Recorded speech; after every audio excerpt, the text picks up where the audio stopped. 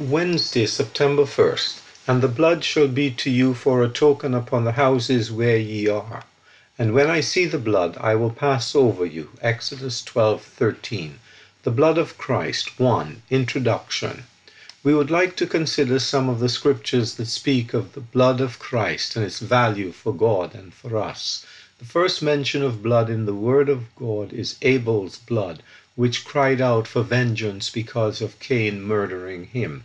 Hebrews 12:24 tells us that the blood of the Lord Jesus speaks of better things than the blood of Abel.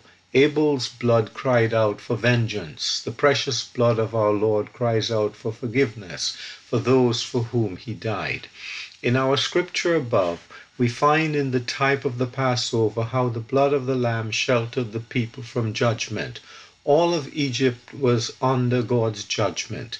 The firstborn in each house, whether of the Egyptians or the Israelites, were under the sentence of death. Only God's remedy, a lamb selected out of the flock and killed, with its blood put upon the doorpost and lintels of their houses, could shelter them from judgment. All who availed themselves of God's remedy would be safe. And God said plainly, "When I see the blood, I will pass over you." The feelings of those in the house did not matter.